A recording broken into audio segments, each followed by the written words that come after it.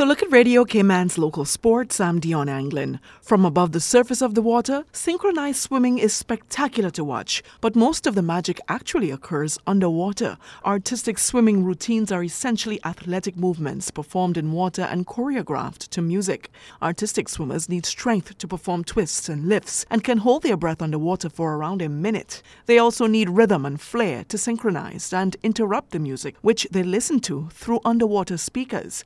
Our Cayman artistic athletes will get the opportunity to showcase their hard work at its 2 annual fundraising events this month and mid-June. National artistic coach Alyssa Moberg says the Caymanite Invitational Routine and Figure Skill Competition is next week Saturday, along with their annual show next month. Our Caymanite Invitational, which we do every year, will be on May 22nd and May 23rd. So routines will be on the 22nd, and our figure skills competition will be on the 23rd, and that will be at the Camana Bay Aquatic Center. And then we have our annual show on Friday, June 18th, and that will be at Camana Bay as well. So both events are open to the public. Our show is a fundraising show, so they can buy tickets ahead of time or at the door. And then our competition is free to the public. They can come on down. There'll be a concession stand, fun music, gorgeous costumes, really excited kids. So definitely going to be putting the word out about that, and we'd love to have everybody come and support the kids. The Caymanite Invitational will be held on May 22nd and 23rd at the Camana Bay Aquatic Center.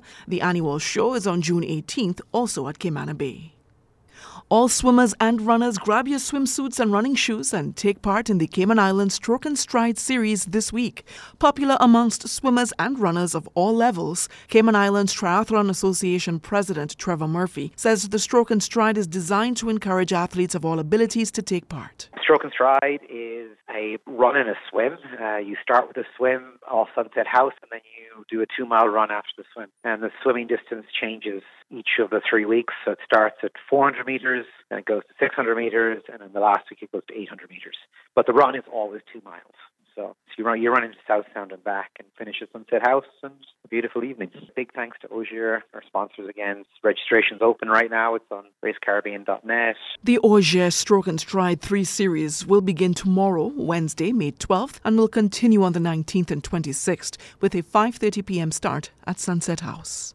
As a spin-off to the recent basketball scrimmage held in West Bay last Friday night between West Bay boys and Windsor Park boys, the RCIP Community Policing Unit and the National Youth Basketball Coach organized an outdoor competition at the newly refurbished and revitalized Windsor Park Community Court. 3 teams, Windsor Park boys, a mixed team, and Savannah boys, gathered on Mother's Day for an unforgettable outdoor tournament experience. PC Tamara Jackson was the mastermind behind the vision. It was all good. It's basically just to expose the kids, the younger ones. They were all age groups. They are involved in that. Expose their talents so people can see what they have and make them feel proud about themselves. And it's not just them out there wasting time, but showcase their talents and have fun at the same time. Coach Corey McGee says this is something he would like to do on a regular basis. We're actually looking to, create tournaments in all of the various districts. So all of the games don't necessarily have to be hosted in Windsor Park. But right now the focus is Windsor Park, until we figure out a good open relationship with all of the other districts and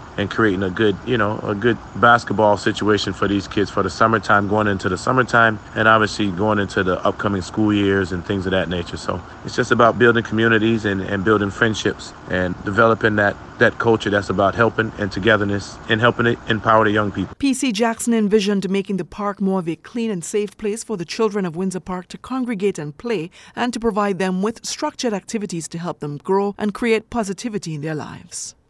In similar news, officers from the Community Policing Unit joined the staff from the Education Department's Primary Inclusion Units to assist in hosting a swimming session at the Lions Aquatic Center for students in the program. The Primary Inclusion Units assist Caymanian primary school students who are having challenges at their home schools.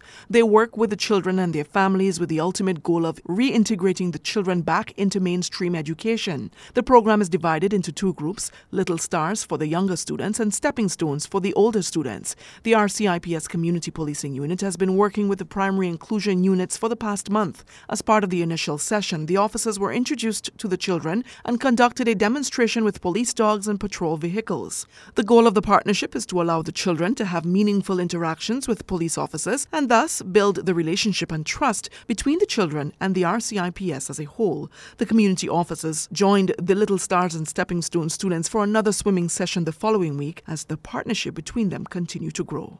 That'll do it for Radio Cayman's local sports for this evening. I'm Dion Anglin.